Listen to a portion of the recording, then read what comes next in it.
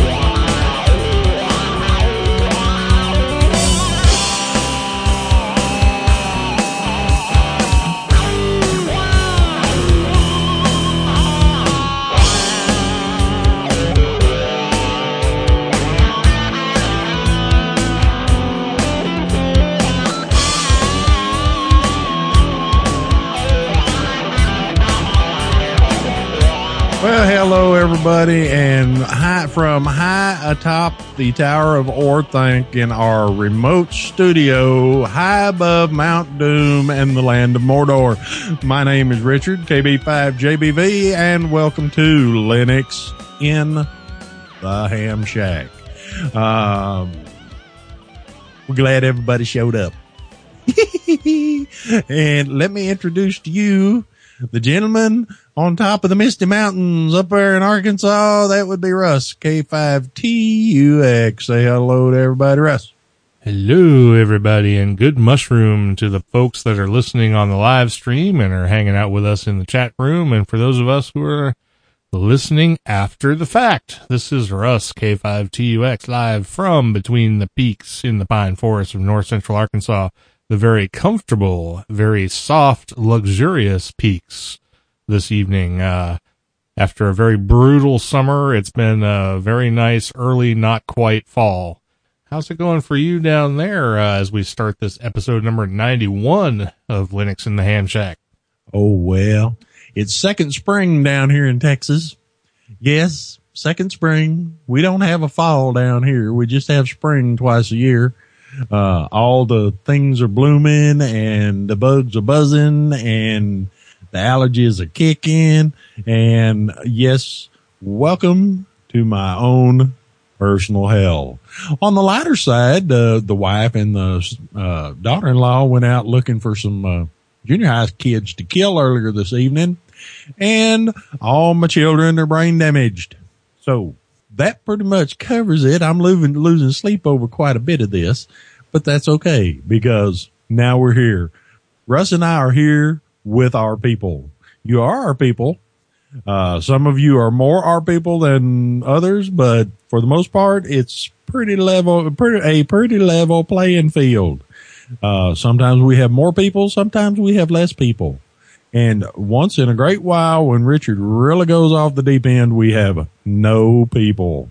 So now that we've situated and straightened out and discussed the people situation, what do we do next? I don't know. You tell me. Oh, well, they're sending some cool air down here to us. We ain't had none of that in months. Yeah, we went for a long time with hotness. Yeah, it was the same up here. And like I said in the intro there, it's been very, very cool today. I think it's been like 70, which is, I don't know. I think it's like 10 degrees below the average for this time of year, which I'm going to take. Well, I'll tell you right now, it's 75 degrees Fahrenheit in Forney, Texas right now, and I think my thermometer is broke. No, it's probably working just fine. I had to take a Sharpie and mark the lines so it would get down to 75. They don't even sell a thermometer in Texas that reads less than 80 degrees. Seriously. Well, the great big glass ones that, I don't know, I've never actually looked at one. Did you hit your head on the way to the microphone? Excuse me? Did you hit your head on the way to the microphone? No. Why? I don't know. You seem to be a little off. No, that's the smell of the thermometers. Oh, I see. Yeah. You guys in the chat room, y'all know about the glass thermometer, don't you? I know y'all do. Babysitter will come at you with them on the coldest day of the year. Woo! Yeah, buddy. Okay, about enough of that, I guess. So, welcome to the show. We're going to try and get on to business. Rich is all stuffy and Russ is all stuffy, and we're going to do the best we can. So why don't we just jump into some real stuff? Maybe. What's wrong with the website certificate? Well, this is only going to be of interest to those folks who have paid to be a subscriber to our show via the website, where you sign up and you either pay $2 a month or $20 a year, whichever one you choose, and you get access to content that other people don't get access to and different feeds that other people don't get access to. As we've said before, the show is always going to be free in its, normal format, its edited format with the music and all that good stuff. But if you want to hear the before and after, and you want to have access to alternative versions of the show and get a little insight into, the Etherpad and the things we're going to talk about and all that kind of good stuff, you can sign up and help us out a little bit by becoming a subscriber. So if they're not a subscriber, they don't get the parts where Richard acts badly? That's correct. And see, that's worth $2 a month right there. I don't know. Well, I think I've been known to act badly for free. Well, if you do, just make sure you do it away from the Linux and the Ham Shack website. Okay. Anyway. So what you're telling me is this first bit, they ain't going to hear anyway, because if they're not subscribed, they ain't going to hear it. And if they already subscribed, they don't need to hear it. Oh no, this will be heard by everybody. So. Okay. Basically what it was the certificate that I had, because when you log into the website, all of that stuff is secure, so you don't give out your password and all that kind of thing. That certificate had expired, so people might have been getting warnings and all kinds of, danger Will Robinson kind of things when they went to the website. But I fixed that, and so that should no longer be happening. I see. Yes. Let me address a question in the chat room. Yes, they do if you don't sterilize them. All right. So, we would like to welcome new subscribers, Michael S. again. I'm not sure why, but Michael C. and Bill A. Speaking of our Bill is missing, and I'm going to admonish him right now in the podcast, because we're going to have to cut his pay or get rid of his health care plan or something. And my screen just went naked. Wait a minute. Well, while you're trying to figure out how to put a bikini on your screen, let me just say that the reason that Michael S. is listed as a subscriber again is because he is now in his second year as a subscriber to the show. So he is our longest running subscriber so far. Holy mackerel. Have we been doing that for a year? More than a year. I guess that's what I get for not reading the memos. Speaking of memos, that kind of moves on to our little thing about the mailing list. The mailing list. Yes. We do have a mailing list. The link for that mailing list will be in the show notes, and it's already been in the show notes several times, and there's actually a link to it on the front page of the website now, so it's a little easier to find than it used to be. You need to go over there if you're a listener of the show and you're hearing my voice right now and sign up for the mailing list. We will not email bomb you with a bunch of stuff, but it is a way that we can get in touch with you, let you know when shows are going to air, when we or ambassadors are going to be at events, stuff like that. And you can actually get this stuff delivered to your inbox rather than having to come to the website all the time. So I would highly recommend that if you have an email address and you're a listener of this show, that you go to the lhspodcast.info website, click on the link for the mailing list, and sign up if you haven't done so already. Yes, sign up for the mailing list. Dang it. Yeah, and Bill's not here. I know you've already pointed that out, but this is ridiculous. Where the hell are you, Bill? I'm telling you, we need to sign him and take him off the good health plan, put him on HMO or something. Yeah, he's what, up there somewhere between Chicago and Milwaukee. So if anybody up there knows where Bill is, go smack him around, wake him up, tell him he needs to get in the chat room and be a part of the show. Go to whatever bar he hangs out in and knock the stool out from under him, or knock the stool out of him. Knock something. I was trying to stop you from going there, but I guess I didn't get there in time. Hit him with a pool cue. Something. That's right. 8-ball, wake up. Pow. I don't know. We didn't skip a week that I forgot about or anything, did we? No, we almost skipped a week last week because I was testing the limits of human flight. No, that was 2 weeks ago. That's what I'm talking about. Yeah.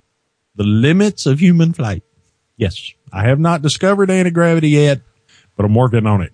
Okay, now the last time I checked, and it looks like he's gone. He snuck out while I wasn't paying attention.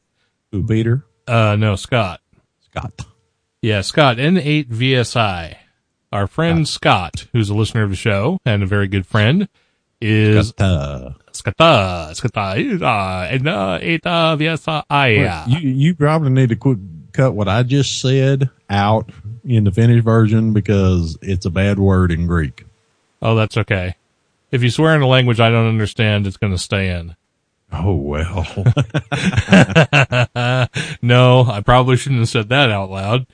I'll be stuttering. I'll be studying Mandarin in the morning. Oh boy. Anyway, Scott, N8VSI, is going to be our ambassador at Ohio Linux Fest at the end of this month. So, yeah. So if you get a chance to go out to Ohio Linux Fest, which is what, September 28th-ish, something like that? Or whatever Russ said. Yeah. Anyway, go to www.ohiolinux.org. You'll find all the information there, and we will have a presence out there at OLF, a booth manned by Scott, N8VSI. So, thanks, Scott. I was gonna thank him there in the chat room, but he's gone. He decided to leave on us. I'm sure he'll hear this later. That's right. Well, no, he's not fired because I can't make it out to OLF this year. So anyway, okay, he's fired after OLF. OLF. Yeah, we're gonna have to make sure this comes out after that or something. I don't know. OLF. Yeah. Anyway, go to Ohio Linux Fest. You sure it's not in Minnesota? What? OLF? Olaf? Oh no, that's St. Olaf. That's in Minnesota. Yeah, that's where Betty White's from. And we could go way off sideways on Jesse Ventura because he was on The View the other day, but we ain't going there. Probably the best governor ever. Anyway, do you have any? Do you have any things to add to our rambling first segment, or do we? No, it's going to be one of them. I can tell you right now. But you better stick that affiliate thing in there because, that's a subject close to my heart because I've used that successfully in the past. Okay, well, let me just go ahead and mention, since we're sitting here, trying to get money out of people again, we're trying to squeeze them as much as we possibly can. And being stupid while we do it. That's right. It's very Keystone Cops here in segment 1. I have signed up for the Namecheap.com affiliate program. This is an alternative to GoDaddy. It's a registrar. They also do hosting, sell cheap SSL certificates and all that kind of stuff. Things that like Media Temple and HostGator and other places do. And this is the place that I use for all of my domains and for my hosting since I have gotten away from GoDaddy.com because they're evil. So far, Namecheap has proven themselves to not be evil. Of course, this could change anytime in the near future. We don't know. But for the moment, they are a wonderful company who sells domains cheap, who has cheap hosting, and all that kind of good stuff. And there's a banner on the website, our website. And, you can go there and you can click on that. And if you have any particular hosting or domain registration needs, if you click on that through our website, we of course get a piece of that. Now, Richard has done this in the past using Amazon and some other places. Were you going to flesh that out for me? No, I'm trying to figure out where it is. I don't see it. Oh, Go ahead. Yeah, it comes up randomly on the website. You won't see it every time, but if you happen to click on it, when it comes up, feel free to use it. And we, of course, get a kickback from Namecheap anytime you register. Now, I'm probably going to go ahead and put the AdSense stuff from Google back on the website at some point. And I would like to encourage people that don't have the ability and the wherewithal to actually send us a donation to, if you come to our website and you see one of those links or an affiliate link on the header or whatever, all you have to do is click on those links and we get a little bit of a kickback. And it doesn't come out of your pocket. It comes out of whoever the sponsor is of the advertisement. So if you don't have enough money to send us $1 or $2 or whatever, just if you happen to go to the website, click on one or two of those, affiliated links or one of the AdSense keywords, and that makes us money. and you can say you donated to the program and it didn't cost you a dime out of your pocket. So, please do that if you get a chance. I don't know of any other way I can keep beating that into the ground. So I'm just saying we probably need to kick these Black Sparrow guys off of here because I don't think they paid their bill in a long time. Yeah, well, I could probably cut down the number of times that one shows up, but These guys, I don't know. I don't know. They keep showing up a lot. Yeah. No, not really. It's just they ain't paid the freaking bill. Well, I'll see what I can do about that. You need to complain to somebody. All right. We're boring people. That mess belongs to somebody. Yeah, that's right. Well, we're boring people to death here. We should probably get some music going and then come back with some actual content because I actually found some in the last, half an hour. So, what do you think about that? Okay, I had some too, but we'll figure it out. You go. Go ahead. Let's make it quick. No. I'm talking about the pink stuff. Go ahead and play the music. All right. Well, I'm going to play a little bit of music here. Then we'll come back on the other side and we got some actual stuff that's not like, asking for money and all that kind of good thing. Anyway, this is money. Send money. This is a song called A Little Time by a group named Not From Georgia. And I don't know if that means they just really don't like Georgia or what. But anyway, it's a pretty good song. So we'll be back in 4 minutes or so, give or take, and we'll talk about some stuff. Catch you in a minute.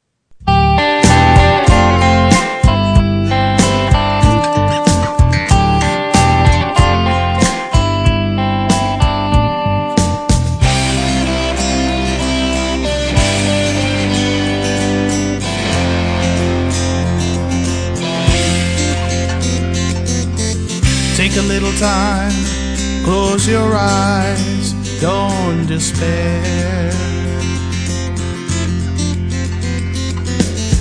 May take a little while, lose the past, breathe new air.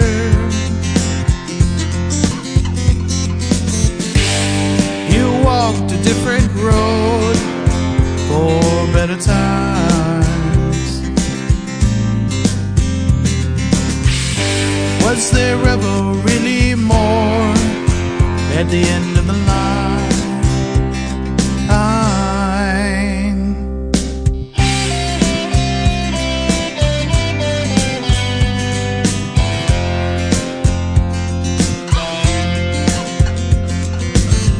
Open up your eyes, look around, you're home again.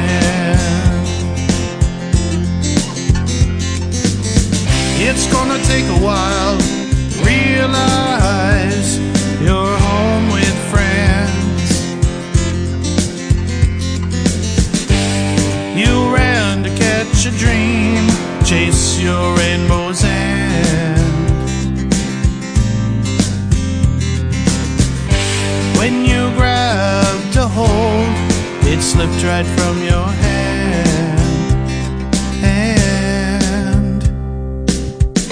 A little time to open up your mind. A little time to read between the lines. A little time to start again. A little time to mend your broken dreams. A little time to sew up all those seams. A little time to start again.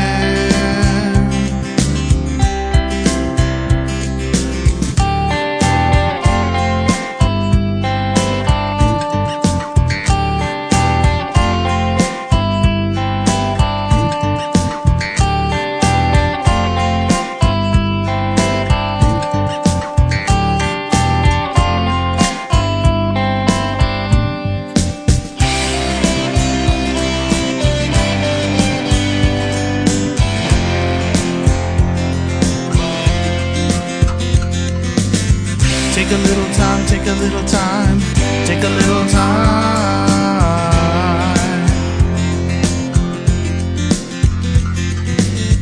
Take a little time, take a little time, take a little time.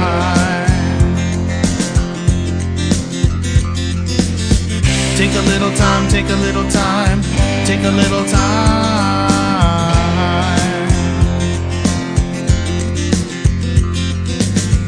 Take a little time, take a little time, take a little time.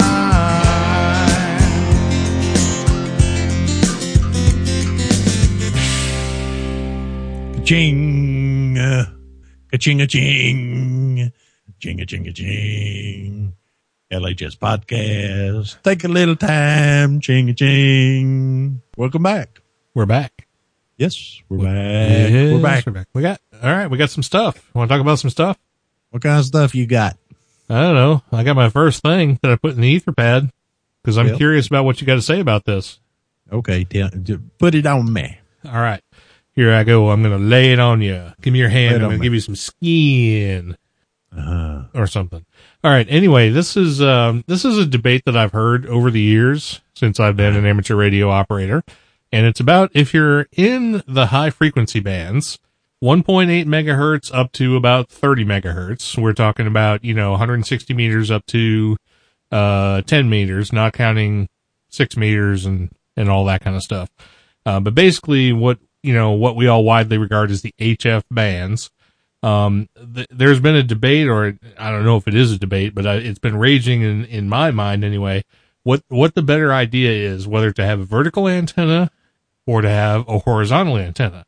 Now, the one thing that I've heard most of all is that it doesn't really matter, because once you get into atmospheric propagation and signals that bounce off the atmosphere, then the polarization of those signals just tends to get jumbled when they go from one point to another point.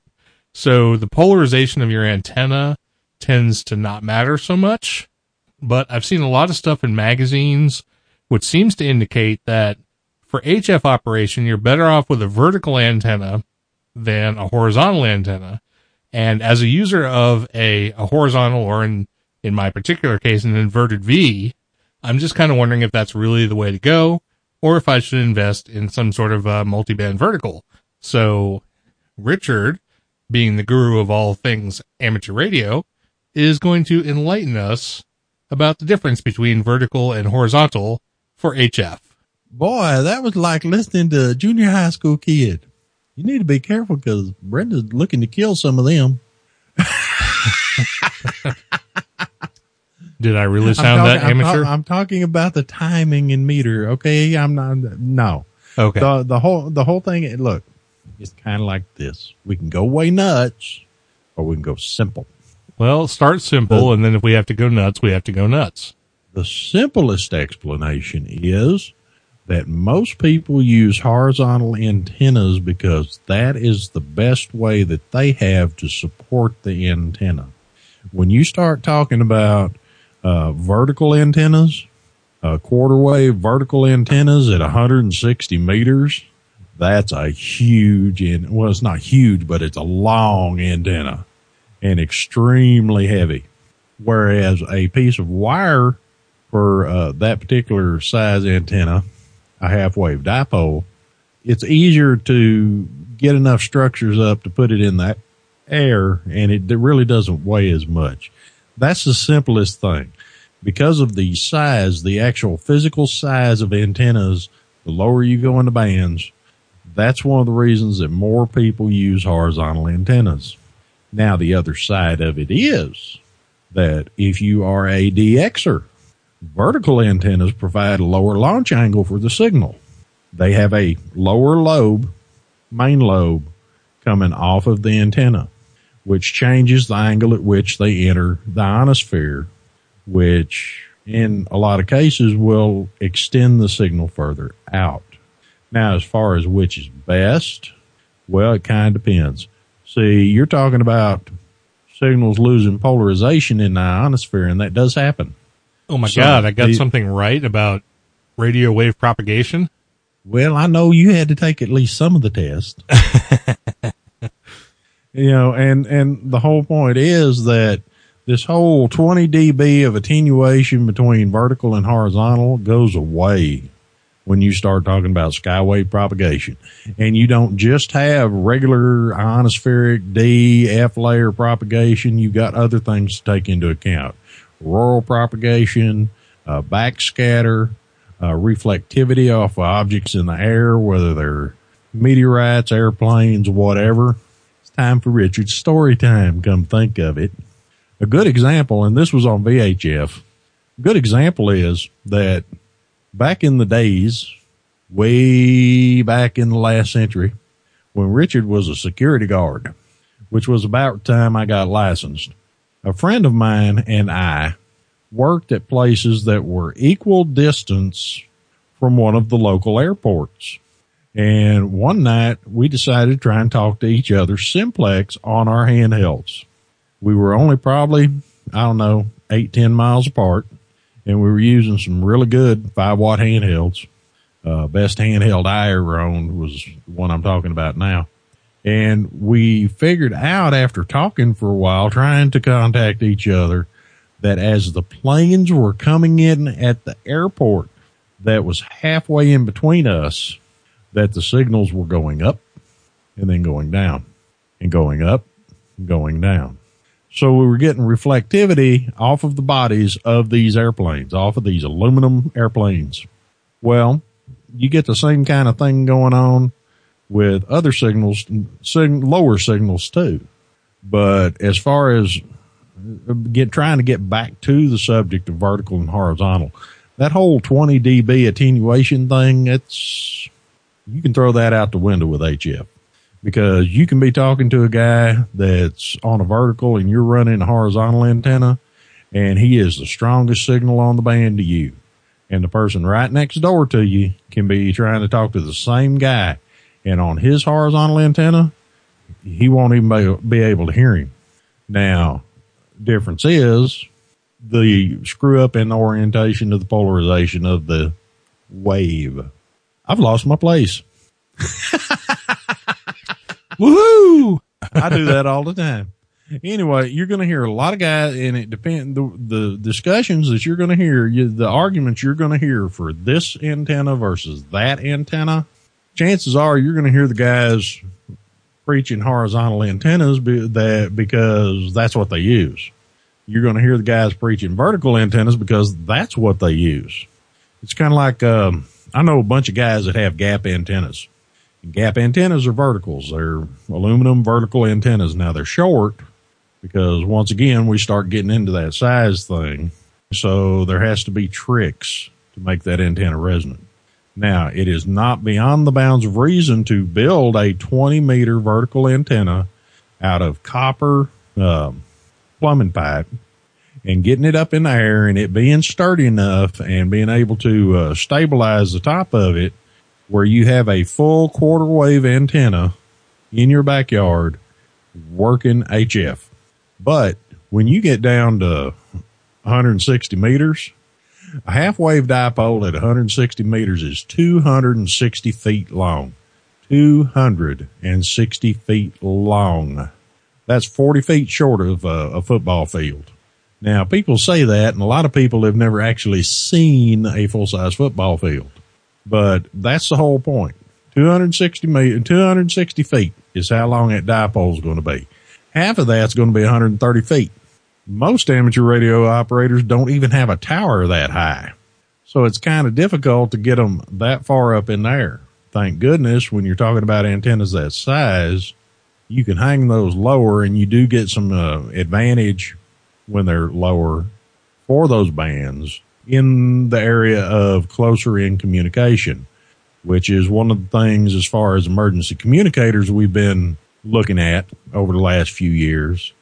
A good example is at my home in Balch Springs when I lived there, I had a G5RV on top of a 20-foot mast. Now, G5RV, I believe, is about 105 feet long. And then it's got I think it's a 35-foot matching section, which also becomes a radiator at lower frequencies, 300, 450 ohms, something like that. Anyway, 20 feet. And it just so happened at 20 feet, no, it was up at 30 feet. At 30 feet, it was the right height from the ground to force the takeoff angle of the main lobe up high enough that any time of the day or night, 7 days a week, I could contact the EOC in Austin, Texas, however many miles away it is, 400, 500, 600 miles. Nah, it ain't that far. Without any problem at all, and have them with a 20 over signal, and them have me with a 20 over signal. And in fact, that same antenna on higher frequencies, because the distance off of the ground relative to the frequencies, I worked on that same antenna, New Caledonia, New Zealand, that kind of stuff on 20 meter PSK. I've got the cards around here somewhere. In fact, my New Caledonia card, the ink got wet and ran, and I'm mad about it. Well, in the chat room, just to make this more difficult for you, KE5WMA has made a couple of comments. The first being that verticals are good for limited space, which I can see, because if you have if you don't have a yard and you have to put up an antenna, then, I mean, certainly a vertical will give you the easiest way to mount an antenna, because it takes up very little, space horizontally. And then he also says that if you're on a budget and you have some space, that you should use a horizontal. But to me, that doesn't answer the question about which is better, vertical or horizontal. So, and I know you've sort of, been sort of wandering around the horn trying to adjust the question of which is better, but I don't think you've quite gotten there yet. Do you think either one is better, or do you think they both do adequately for what they are, under the circumstances and the conditions of HF propagation? Or do you actually have... Do you have a freaking opinion, Richard? Yes. Do you have a choice one way or the other? I prefer dipoles. I prefer horizontal antennas. Well, they're not exactly horizontal, but here's the whole philosophy behind that. I started out, when I first got into amateur radio, I worked a job where I made minimum wage. I was feeding 3 kids and old fat gal that wasn't worth crap and wouldn't keep a job. So my amateur radio was on a budget. The majority of the antennas I have used, I have built myself out of wire. And even before I was an amateur radio operator, I was building wire antennas. I built my first Delta loop a full 3 years before I got my initial amateur radio license. So I prefer wire. It's cheap. It's easy to work with. If you can use a ruler or tape measure, you can build a wire antenna without a whole lot of problem. And since you can buy pre-built balance and matching networks to go on them, there's a huge variety of wire antennas. Now, having said that, I have also used verticals.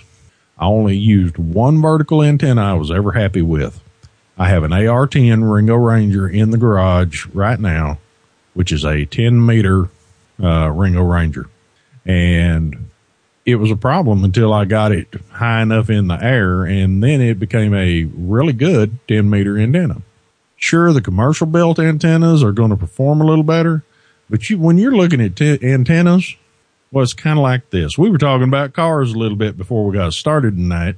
And if you're going to move a house full of furniture, you don't want to do it in a Mustang. You want Ford F-350 or whatever the equivalent Chevrolet is. You want this big, huge pickup truck that you can put all this furniture in.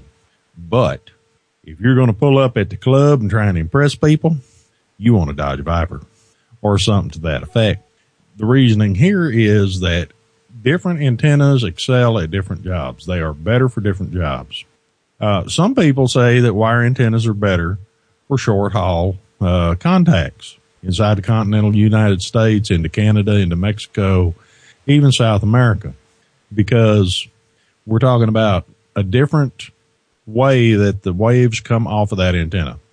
Now, in the case of vertical antennas, when you can use them, and yes, the point is, if you've got limited space, verticals are better until you get to a certain point, and then they become too big and unwieldy to use.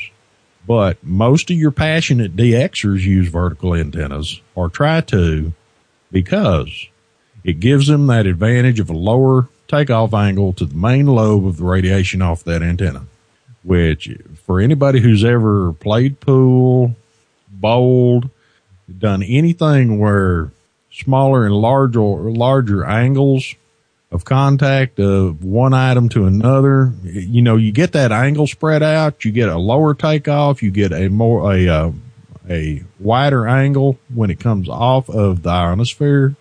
It goes farther out. The skip zone changes, for those of y'all who are familiar with skip zone. But then again, that's not going to do you a whole lot of good if you've got a lot of sporadic E going on and you're really high up in frequency, because that's going to block it and knock it right back at you. So it's kind of like this. You wouldn't drive a screw with a 22 millimeter wrench. You wouldn't hammer a nail with your firstborn child. But these things have jobs you can do with them. 22 millimeter wrench, you can take the drain plug out of a Ford pickup truck. And the child, well, I haven't really found a use for any of mine, but I'm sure there is one. So is that any closer to what you're looking for? Well, I don't know that I was looking for anything in particular, although let me say one thing in the case of a horizontal antenna as opposed to a vertical antenna. One thing about vertical antennas is you do have a lower angle of radiation, particularly if you have a very good ground plane. A lot of people who put up vertical antennas, you know, sort of go with that paradigm. They ignore the ground plane. They think, and a lot of these vertical antennas will actually claim, oh, you don't need a ground plane. But honestly, if you want an effective radiating antenna, you need a ground plane. And basically, this can just be as simple as running a bunch of wires out on the ground or slightly underground, connected to the ground side of your antenna. Creating that ground plane gives you much better radiation. That being said, in the realm of horizontal antennas have directionality.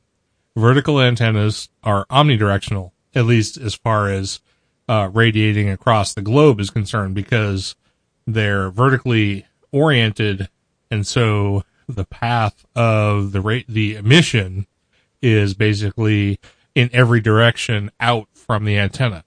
Now, horizontal antennas don't do that. They radiate along the wires that create the antenna. So the reason I bring this up is if you happen to be, say, in the center of the United States, say Kansas, for instance, you want to have more effective radiation to the east and west, then you would run your wires east and west, because the effective radiation coming off of that antenna will be along, you know, the path of the wires. If you orient your antennas so the wires go north and south, then your signal will be stronger to the north and south, and you will effectively put California and Maine to the sides of your horizontally oriented antenna. So if this is, if having a horizontal antenna is sort of a new concept for you, just make sure that, you know, the direction that you think is more interesting to you is the one in which you align the direction of your antenna. I believe I have said this, correctly in alignment with proper radio propagation theory. And if I haven't, Richard will speak up now and tell me how stupid I am. Well, no. I would never do that. But you do realize that you're pushing AC through the wire of the antenna, correct? Well, right. I mean, well, maybe people don't understand that you're actually running power. Yeah, I'm getting there, Ted. Okay, well, go ahead. I mean, since you're all having a private conversation that I'm not a part of, go ahead and explain what you're talking about. In the case of a wire, when you pass electricity through a wire or any other kind of component, you get a electromagnetic field, or you get a magnetic field at a right angle to the electrical field. So if you're running the energy down the wire, you're getting a magnetic field to the side of the wire, or perpendicular to the wire. So in the case of horizontal antenna, and this, it's not I don't want it to sound like nitpicking. Don't get mad at me, Russ. You're broadside to your antenna. So if you point the elements north and south, your radiation pattern is to the east and west, but not always, because there's always different ways to do this stuff. And if you, say a dipole, just a regular old dipole, everyday run of the mill dipole, It radiates best, or we're told it radiates best, at a quarter of a wave off the ground, quarter wavelength. And if you move it down, and in some cases you'll get this NBIS effect by moving the antenna closer to the ground, normally about an eighth wave. But also as you bring the antenna down and it's in contact with the ground starts to interfere with the radiation pattern. And in some cases, lowering that antenna down can give you an omnidirectional pattern. Now, as far as receiving, it's been so long since I read up on that part of it, I'm not sure. Okay, but as far as radiation pattern, it would give you more of an omnidirectional pattern. Now, go ahead, and then I got something else. Okay, well, I think I wasn't terribly clear about what I said, and let me see if I remember my theory correctly. But basically, if your antenna is oriented east and west, yes, I understand that the radiation is north and south. In other words, you create a ring that expands north and south. However, they travel east and west along the path of the antenna, meaning that someone who is east of you, who has an antenna that is also oriented east and west, the best reception you're going to get is when the polarizations match, i.e. the radio wave that comes off of your antenna perpendicularly intersects an antenna that is also receiving it. So an antenna that is oriented in the same way as your antenna will receive better than one that is oriented at some other angle. Am I correct? But see, that's when we get into the funny things that waves do when they enter the ionosphere. Because when it changes, the polarization changes orientation because of bouncing around in the ionosphere. It may go in as horizontal. It may come out vertical, horizontal, sideways, backways. It could come out circular. And whenever you bounce a signal off of something, you distort that wave. I can't think of a good analogy on this, but that's the whole point. So if it bounces off the ionosphere, now if we're talking about ground wave propagation, and we don't talk a lot about ground wave propagation nowadays in HF, which is extremely usable, very, very, very usable. And the further down you go in frequency, the smaller your skip zone becomes. And when you get down 75, some places on 75 and even as far as down as 160, you have no noticeable skip zone. You go directly from ground wave to sky wave, or at least it appears that way if you go down far enough. Yes, if you've got two antennas that are talking to each other, okay, say you're 40 miles away from, that's a good idea. If you're on 40 meters and you're 40 miles away from somebody and they're using a vertical antenna and you're using a horizontal antenna, you may not hear them at all. Or you may hear them very, very quietly. But if you pitch one of those antennas over to the other orientation, they'll come up where you can at least hear what they're saying, read the signal, even though it may not register on your signal strength meter. And the only reason I use this as an example is the former section traffic manager for North Texas lives about 40 miles away from me. And when she and I would be working one of the 40 meter traffic nets, most of the time I couldn't hear her because she had a vertical antenna that somebody had put up for her and I was running horizontal.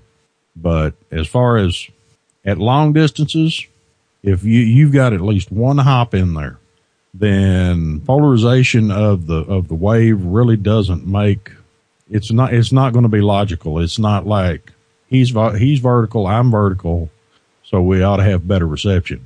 Or he's vertical and I'm horizontal, so we know it's going to get horizontal when it comes through. And that works better. Sometimes it do, sometimes it don't. I think I jumbled up what I said over the course of my discussion in the sense that when I first started talking about the fact of when you skip a signal off the atmosphere at least once, then polarization goes out the window because you can't really predict what the polarization is going to be at the receiving station. You may be close to the same polarization that it came off the originating antenna. You may be completely different. Therefore, the orientation of your antenna is simply a matter of luck. Now, when I discussed whether your horizontal is pointed east and west, that I was talking about basically point-to-point communication, having no skip in there at all.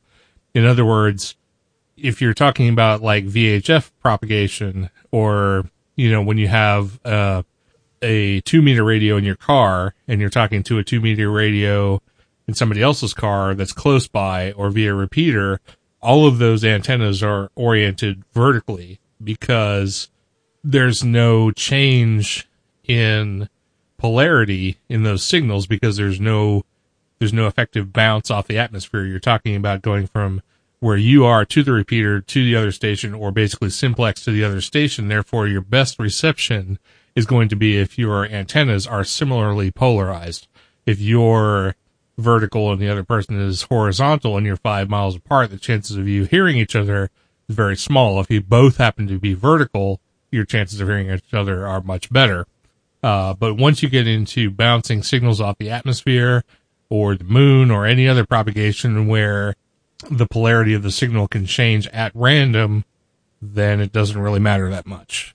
Right. I mean, that's what I was talking about a while ago. The difference between a horizontal antenna and a vertical antenna, if you're trying to talk to each other off of one that's pointed one way and one that's pointed the other, is I believe it's 20 dB. I'm sure Ted will straighten me out if I'm wrong. But 20 dB attenuation between horizontal and vertical. Okay. And 5 miles away, well, definitely you wouldn't hear each other. I'm pretty sure, unless you were running a huge amount of power. Because it's just that much. And this is one of the things we exploit when we're doing transmitter hunting. But what I was going back to on the wire antennas is a dipole, inverted V, whatever that's horizontally polarized. If you're putting, as far as the wire's concerned, you're going to be broadside to the antenna, because we utilize, even though the AC goes into the antenna, we utilize the magnetic component of that electromagnetic field. And the magnetic component comes off at a right angle to the conductor. Does that make any sense? It does make sense. I do believe that what I am saying is correct in my head, but only in the sense of true ground wave propagation, one where the orientation of the signal doesn't change between the transmitting and the receiving endpoints. Okay, I think we're probably talking about two different things. Yeah, we probably are. And once you have the atmosphere relaying signals in the middle of the mix, then all bets are off as far as polarization of your antenna. But we're getting way far afield here. So do you have a thought about whether horizontal is better than vertical, or do you think it doesn't really matter? Well, it's like I was saying earlier, horizontal antennas, vertical antennas, a dipole versus an end-fed ZEP, collinear vertical as opposed to a 5/8 wave vertical. They all do different jobs. They're all good at different jobs. But as far as all-in-one antenna, something you're going to use every day to sit around and rag chew, my money, because I'm cheap, is on wire antennas, because, like I said, they're cheap to build. I built way more than my fair share of wire antennas for a $5 bill or $7. I mean, even the loop antennas can be horizontally polarized, and they're still are vertically polarized and still quieter than a vertically polarized, I don't know, quarter wave antenna, gap, or something like that. That's the benefits of some of this stuff. I mean, you take a horizontally polarized antenna, it picks up a lot less man-made noise. A loop antenna picks up even less. The advantage of a loop antenna is it can be kicked over where it's vertically polarized and still be a loop antenna. We see them in commercial, the folded dipoles on these commercial VHF, UHF antennas that a lot of guys use on their repeaters. They're folded dipoles, but they're closed loops, so they're quieter. So, for my money, wire's better, unless you've got the money to do it right. and put a good tower structure up that can support what you need, and then go out and get the aluminum and put it in the air and do it the right way. Yeah, I mean, if you're looking at a good, like tunable multiband commercial vertical antenna, you're talking 400 and up, easy. That's without mounts, towers, or anything. And if you just want to put a 80 to 10 multiband vertical that runs 2-to-1 and easily covers every band, including work with a tuner, $100 or less. So, Exactly. I mean, clearly there's a cost differential there that might sway a person one way or the other. Well, I mean, Barker and Williams makes an all band folded dipole that's in the $350 to $400 range. I think that's what it was last time I looked at it, $350 to $400. And I mean, this is a commercially made folded dipole, which will work. I think it works 160 to 10. It may just be 75 or 80 to 10. You can get expensive that way too. But for your average amateur radio operator, you'll spend $15, $20, $25 on a balun. And I'm not a strong advocate of baluns, but I have seen a little bit of a difference using them as opposed to not using them. If you don't use them, you can build an antenna for $5, $6, $7. If you go ahead and use them, you add another $25, $30 to the bill, but still you're under the price of even a commercially made dipole. Because I haven't checked those lately, but them guys want a lot of money for the little bit of materials and work there is involved in putting those things together. All right. So I think we've had a 35-minute discussion that came out with no answer whatsoever. What do you think? Well, no, the answer is all antennas have different purposes. It's like I said earlier, if you're going to move a bunch of furniture out of your apartment to a new house, you're not going to try and drag it down the street in a Geo, or a Kia. You're going to want you will want your buddy that's got the big Ford or Chevy pickup to come over and y'all load the crap in there. It's the same way with antennas. The best general purpose all around antennas I've seen, I stayed away from G5RV for a long time. And then when Brenda started getting upset because it looked like Marconi Station around our place, because I had a separate dipole for every band I worked hanging off of that house, I went ahead and went with a G5RV. Yes, there was, the performance wasn't as good, but to be able to work everything, all the bands off of one antenna, it was worth it in that situation. If you got the money, like I said, put the aluminum in there, man. More money's better. If you're going to spend $1 on your radio, spend $2 on your antenna system. That's what I was told when I first got licensed. Oh, I feel bad now. I looked in the chat room, and KD8SZG, who's joined us tonight, and I want to thank, I'm going to assume it's a him, for joining us tonight. He says, as someone looking to get into HF, I'm all messed up now. Well, maybe let's take a quick break. We've got a few more things we want to talk about. We can maybe address any specific questions he has after the break about antennas one way or the other. So let's continue this after the break, and then we'll finish up with that. What do you think? Yeah, the other thing can be pushed off till next week. It's just something that's been on my mind. Well, whatever we get to, we'll get to. I mean, I'm just saying that I'm not griping. I'm saying it's best we can push. How do I tell you it's okay to push something off without you thinking I'm mad? I don't think you're mad. Okay. All right. Play the music. All right. We're going to play the music. This one here is a song called Metal Heart, and it's by a group called Zamza, Zamza. This is a pretty good one, so I'm going to fire it up here, and when this one's over, we're going to address KD8SCG's problem with HF antennas that we've totally blown his mind about this discussion, and maybe fit in some feedback and another discussion about my little Yaesu mobile rig that I really want to vent about. So we'll see you in a couple of seconds on the other side.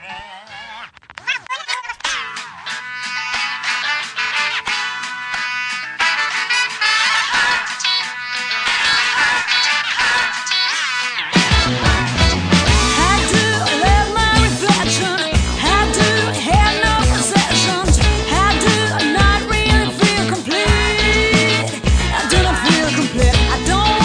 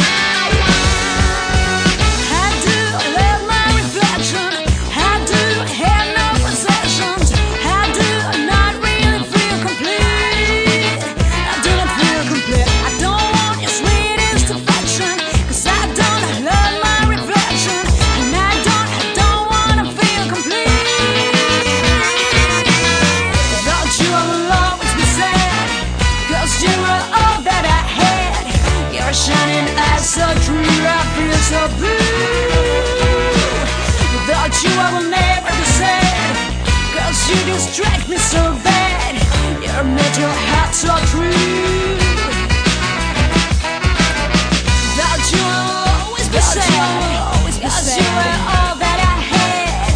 Your shining eyes so true, I feel so blue. Without you I will never be sad. Cause you distract me so bad. Your mental heart so true.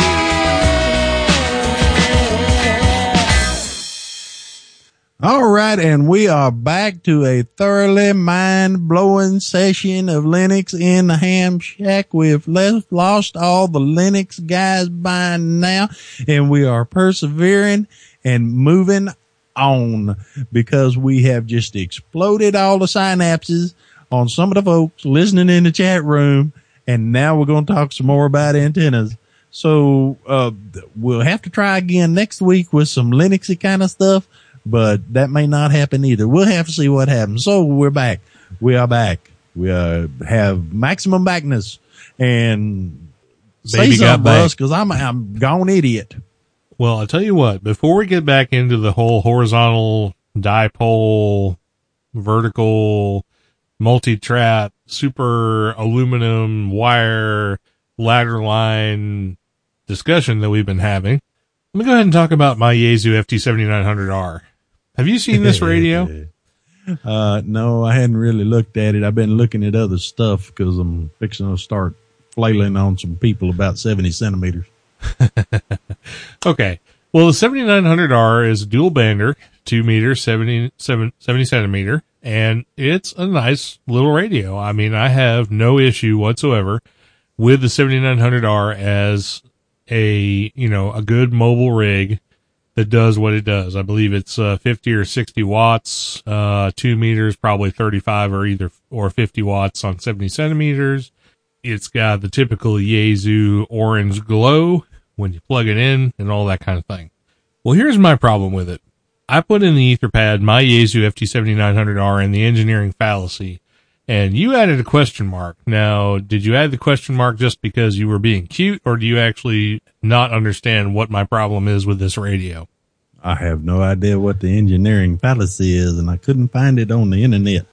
Okay, well, here's the engineering fallacy, and this is the same thing that I have, the same problem that I have with cars, especially modern cars.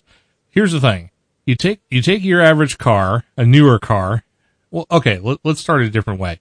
You take your average older car. Let's say you have a 1972 Chrysler New Yorker or something like that. If you were to walk up to this car, throw open the hood, you could probably figure out what every little piece under that bonnet. Oh boy, I've been watching too much British TV.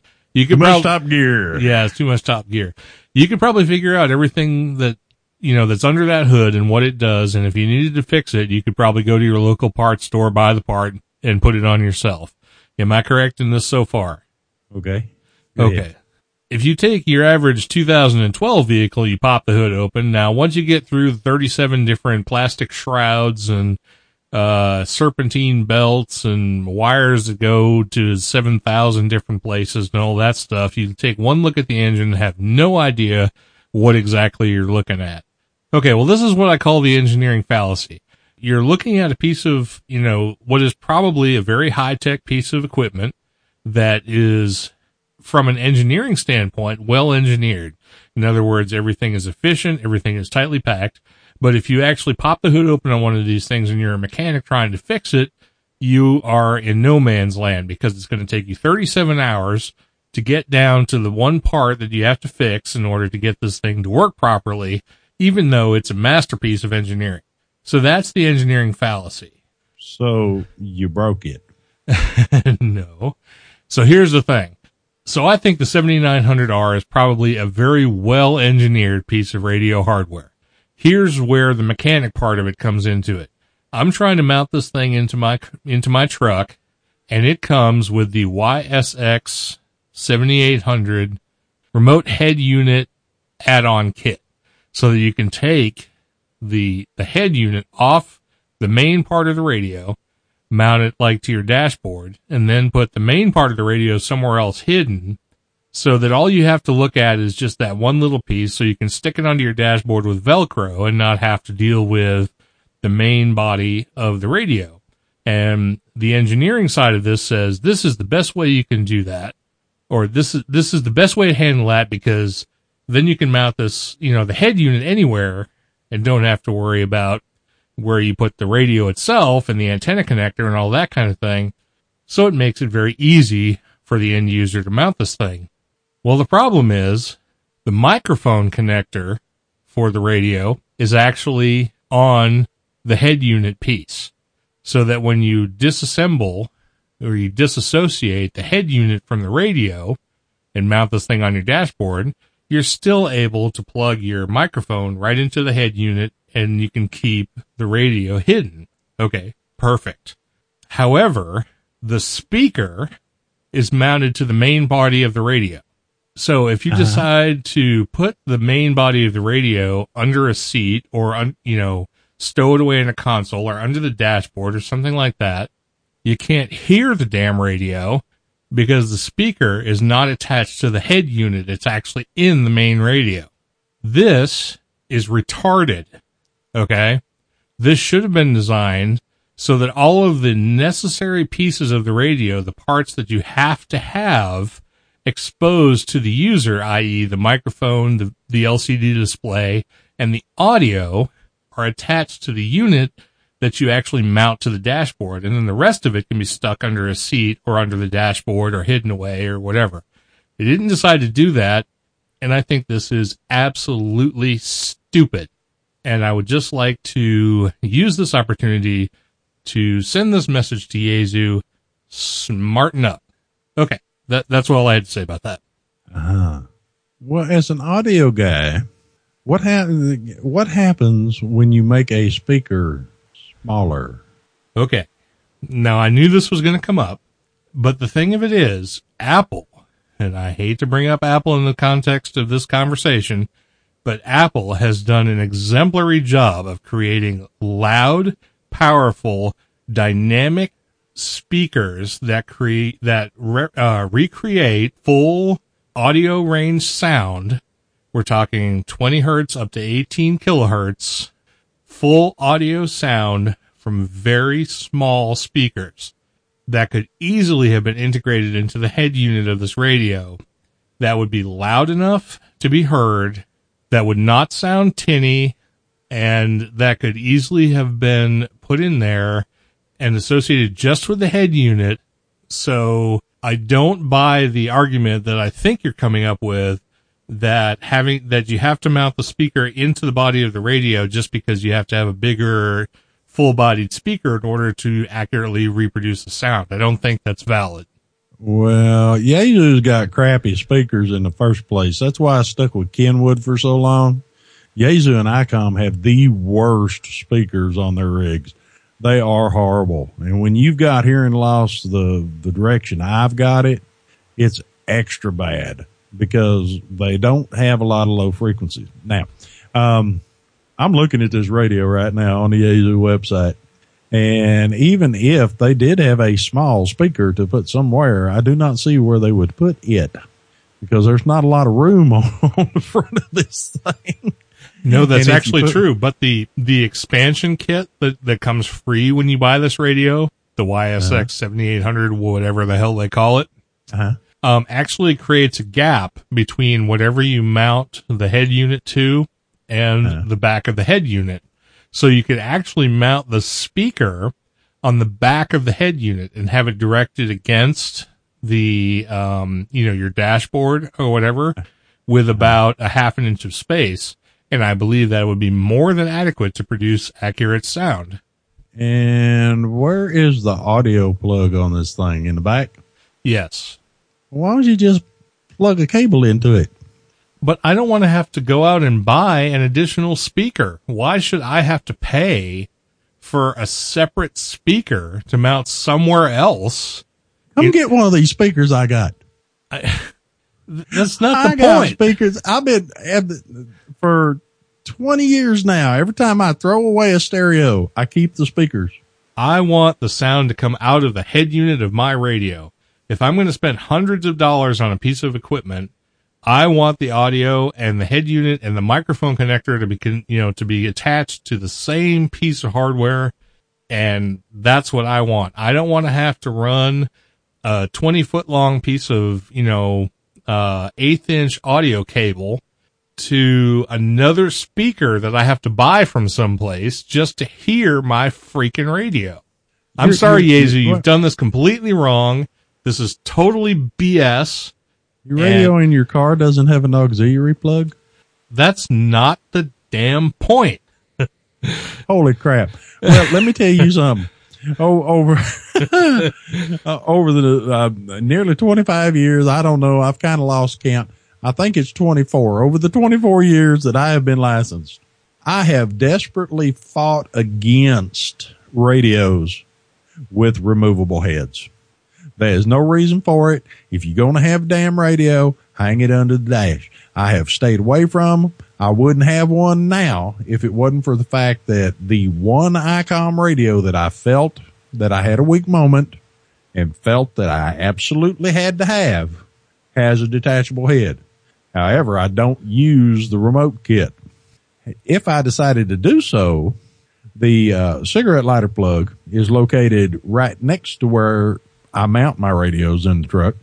And I have a device that I use for my audio players, which creates a FM signal to transfer from the device in the cigarette plug to the radio. Now, nobody puts speakers in the head. Well, they should start putting speakers in the head. I have a vehicle that I cannot mount my radio underneath the dash. There's not enough room. There's nothing to mount it to. And my ability to separate the head from the main body of the radio is actually the reason I bought this radio. But the fact that the speaker is contained in the main body of the radio makes this completely useless to me. So maybe we should start a letter writing campaign. That's right. We should. So we'll do it this way. We do it. Yeah, you need to contact them and bitch their ass out about this. Badger. Why did you sell me a damn radio with a removable head? Doesn't it make sense? Okay. Just on a philosophical level, if you, you may not want a radio that has a removable head. Okay. You want a radio that's a radio and all of the pieces are built into it. And that's the end of the story. Okay, fine. I get that. But if you're going to build a radio that has a removable head, shouldn't the removable head part of the radio have everything in it that you need to operate the radio? That's the thing that bugs me about this. I don't know what I'm going to do. I'm going to figure out some way to get this damn thing to work because I spent like 300 and some friggin' amount of money on it. And I'm going to make this radio work, but it still pisses me off. And Yezu and whoever else has decided to do this kind of thing where they separate the head and keep the speaker in the main body of the radio, you're all idiots and you need to redesign. But where are they going to put the readout? Put the speaker in the back. In the back of the radio? It's already there. In the back of the head. Uh-huh. Okay. Well, I think what we need to do, everybody within the sound of our voice, and we know there's quite a few of you, and there might even be some in Japan, because I know there's some in China. Well, hell, Yezu may be in China now. Or something. They make really good electronics over there. Everybody within the sound of my voice, write a nasty letter to Yezu. Ask him why the hell the head ain't got a speaker in it. Ain't got no speaker. It's probably because it got all them damn buttons on the front. And here's another thing. Here's another damn thing that I just thought of while you were making that point. Just another damn thing. That's just another damn thing. If you can't bother to put a speaker in the back of the head, then don't bother with putting a speaker in the back of the head. Put a speaker in the damn microphone. That technology's been around forever and ever. You could buy one of those damn things for $29 to go into your HTX 202 20 frickin' years ago if you wanted to hear the audio coming out of your microphone. And that'd be just as damn good. Speaker mics really suck. I don't care. As long as that speaker's not in the body of the radio, I don't care where the audio comes from. Everybody write a letter about speaker mics, speakers in the head. I can understand. I can feel it. I can feel what you're saying. I can understand this. Well, I'm glad you can understand. Because all my friends are nuts. Why should you be any different? That's right.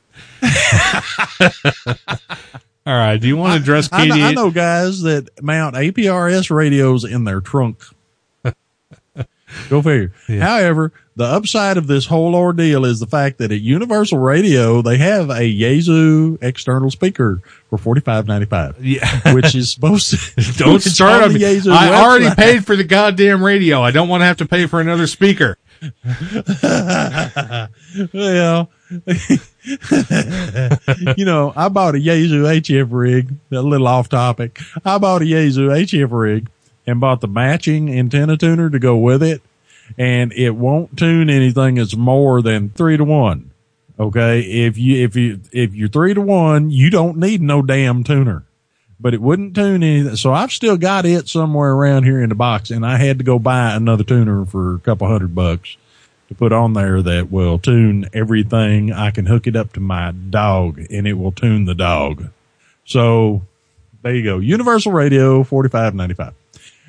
Failing that, everybody write a tacky letter to every company that you ever did business with that doesn't put speakers in the removable head for their radios and tell them that Russ said, bite me.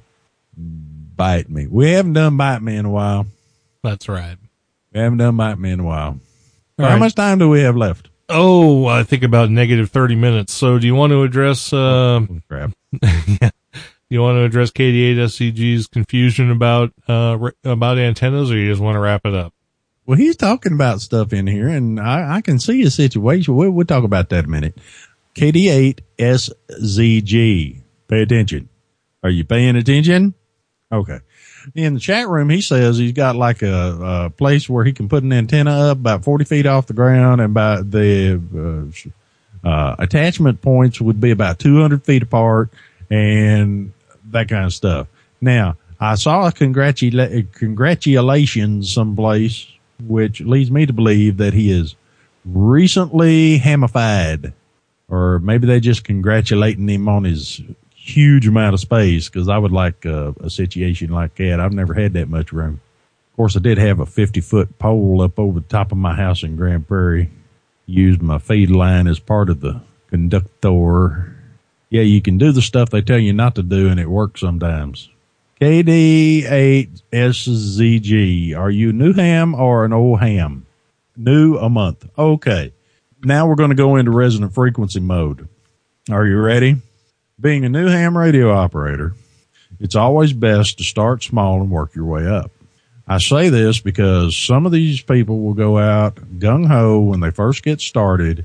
They'll spend huge amounts of money on equipment that really doesn't perform for them the way they want it to or need it to.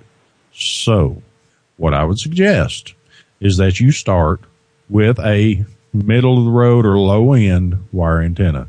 If you're not going to build it yourself, then and they are incredibly simple to build. So you probably need to look into that. I saw somebody mention the, Wire Antenna Classics book. Just about anything written by W1FB, is good. I started off with one of his books, back years ago when I was building wire antennas on different bands that we don't talk about, and work your way up. This gives you the ability to, build what you want, test it. If it doesn't work, you're not out that much. When you go to reuse wire off the 75-meter antenna that didn't work right, you can make a 40-meter antenna out of it or 20-meter antenna out of it. And all this stuff, it doesn't hurt to learn how to build these types of antennas. The other side of it is, if you're just into it for talking to your buddies on the repeater, commercially made, I don't know, Comet antenna or a Cushcraft, something like that, Ringo Ranger. I don't even know if they make the Ringo Rangers anymore. Ringo Ranger or a GP3 or GP6 or GP9, one of those. If you're going to look towards DXing and stuff like that, you may want to go ahead and move towards beam. But, I've gradually learned my amateur radio, mostly because I didn't have a lot of money to throw down into it. To this very day, I've had multi-band vertical antennas and never really had a whole lot of luck with them. but I can throw together even out on a deployment with Aries and Races, because I've done it during drills, put together a usable antenna in less than an hour and get it up and going. Well, see, that's a start right there. Building J-poles. That's a good start. So you go down to the Lowe's or the Home Depot. If you decide to go this route, go down to the Lowe's or the Home Depot, buy a spool of wire. 14, 18 gauge, depending on how much power you're going to put through it. You know, you don't want too small if you're going to go ahead and load yourself up with an amplifier. Get online, find you some good silver, chassis mount connectors. If you're going to use Ballons, there's several good places to get those. Don't do commercials for people that don't give me money, but I do feel that it's okay for me to say that I buy parts from Universal Radio. I buy most of my stuff from Universal Radio, mainly because Texas Tower is a bunch of jerks, and I know these guys personally. And I'll probably get a letter for that. I got eat out over a comment about the Dallas Amateur Radio Club. Get you some connectors, get you some cable, get you some wire. If you got trees 200 feet apart and you can get that antenna 40 feet in the air, oh yeah, you probably want to reinforce that feed point. Because once you get the weight of that coax pulling down on it, you really need to do something. Well, there you go. And they ship really good. Does that answer most of your questions, since we're talking to you without anybody else hearing what you're saying? Yes, fence wire. Fence wire is good. Corrodes kind of quick, but it's good. Does that clear up? He says, yeah, it sounds good to me. Does that clear up a little bit of your confusion? When you showed up, we were probably getting into stuff that was kind of deep. Well, fence wire is easy. It'll take solder real good. I mean, it's good, it's strong, but you're still talking about where the feed point is and where the antenna is the weakest. So you probably need to still reinforce it while you're down there at the Tractor Supply or feed store, or wherever you get the fence wire. Make sure you get yourself some insulators. Electric fence insulators, for the most part, will work as good as some of the high dollar bone and poly insulators. What you do, and they're pretty cheap, so you can do this, is you get some, take them home, put 2 or 3 on a plate and stick them in the microwave and turn the microwave on for a few minutes. When the microwave is finished, you take them out and pick them up. Now, if they don't scorch the flesh on your hand, then they will be proper insulators for your antenna. If they are hot, they burn your hand when they come out of the microwave, then you need to try a different type, because RF's a little bit different than regular electricity, but not much. In fact, I got several bags over here I picked up at Tractor Supply real cheap, and they work really well. And I would think that would be crap, but when I did finally buy a G5 RV that someone else had built, it had the same insulators on the end of it. Ooh, barbed wire. Barbed wire would be good. Probably make the lobes kind of strange. I don't know about that. Has anybody modeled an antenna dipole with barbed wire? 4-point or 5-point? We only use 2 down here. Oh, we don't use 2 up here. We use 4. Our cows are not vicious. Our cows are not our own. Of course, we have some crazy ass goats around here. Okay. Yeah, there you have it. Okay, so does that help out? How you like Richard's little pointer about the electric fence insulators? How you like that? That was truly epic. It was Hamish. That's right. Did it ever dawn on you, even checking them to see if they scorch your hands? Well, no, I don't throw a lot of badger like that in the microwave. Microwave's a transmitter. Yeah, I realize that. And if they don't conduct the microwaves, they don't conduct the other. Unless, of course, they get wet. Well, I'll tell you what, we don't have time for anything else. We got to move on. Well, that's why I was saying we can just push it back to the next one. You know, it's been on my mind and everything. In fact, I got y'all, I'm going to give it another shot. I got my extra class question pool sitting here on my desk. I'm about 4 pages from finishing up having it doctored up so I can start studying. And we're going to go ahead and get that out of the way because Richard feels the need to generate some ham radio operators out here where I'm living. And the best way to do that is to give some tests. So we're going to be working on that, and I'll keep y'all updated on it. We really need to throw them Black Sparrow guys off the website. Quit hitting the damn refresh. Arr. Arr. Oh, no. They're leaving us. Well, that's okay because we're leaving them. This damned old notification thing gets on my last nerve. Every time they post something, I can't read the bottom of the X-Chat, old crappy thing. Well, I'll tell you what, I guess I want to thank everybody for showing up in the chat room tonight, showing up on the live stream. I haven't even checked to see if anybody's actually listening, but since Richard and I don't know how to shut the hell up, I think it's about time that we get out of here. What do you think? Well, yeah, I think we do that. Y'all, for those of y'all listening on the feed, if you'll go over to the chat room, they are continuing to talk about antennas over there. You know, all hams that have been around a while want to help the new guys when they show up. And in fact, they'll tell them 800 different ways to do stuff. And some of them will even be right. So y'all go on over there, and if you're not sure where it is, go on over to freenode.net and look for the LHS podcast chat room and join in the discussion. So with that, we're going to have to go ahead and shut her down for this evening. I think we beat antennas just as much as we can beat antennas, and it's probably more information than y'all ever wanted to know about antennas. And y'all send us some feedback and let us know if Richard's out of his mind or not, because I think I don't know if I've had my own stroke or borrowed one, but sometimes I worry about it. Anyway, if you want to get a hold of me, send me an email at kb5jbv@gmail.com, kb5jbv@gmail.com, or follow me on the social networks. Still got a few of them going, Twitter, Facebook. I booted Diaspora the other day, but Google Plus is still working. So y'all give me a shout. And with that, we'll toss it up to the Booby Mountains and the Misty Mountains. Wait a minute, we're doing Tolkien tonight. To the Misty Mountains in Arkansas, where Russ will give you his information. All right, folks, this is Russ K5TUX. You can find me on all the social networks out there, including Google Plus, Twitter, Facebook, and all the rest, including Identica.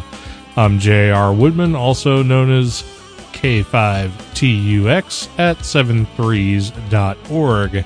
Go ahead and send us an email if you want to contact the show at info@lhspodcast.info. Go ahead and send us a voicemail at 1-909-547-7469. That's 1-909-LHS-SHOW. We'll play your comment on the air unless you tell us not to, in which case we won't. Go to the website, lhspodcast.info. Leave us a comment. We'll talk about it on the show. Sign up for the mailing list, become a donor, become a subscriber. Click on all of the affiliate links and any advertising you see on the website, because every little bit helps us out and we appreciate it very much. And I think that's about all there is for me up here in the pine forest between the peaks of... Oh, hello. Between the pine in the pine forest between the peaks of north central Arkansas. This has been episode number 91 of Linux in the Ham Shack. We'll catch you all in a couple of weeks, and I'm going to send it back down to the Trinity River Basin, where Richard's going to sign off by giving us these little words of wisdom. Well, I'm just starting to think that Russ is apparently lost somewhere in Mordor. Well, that's it for this time. Long but fun. And from a high top, the Tower of Orthanc, in the vicinity of Mordor and Middle Earth, I'm going to try and get these pokey bits out of my butt. We'll see y'all next time. Hey, somebody send in the Eagles.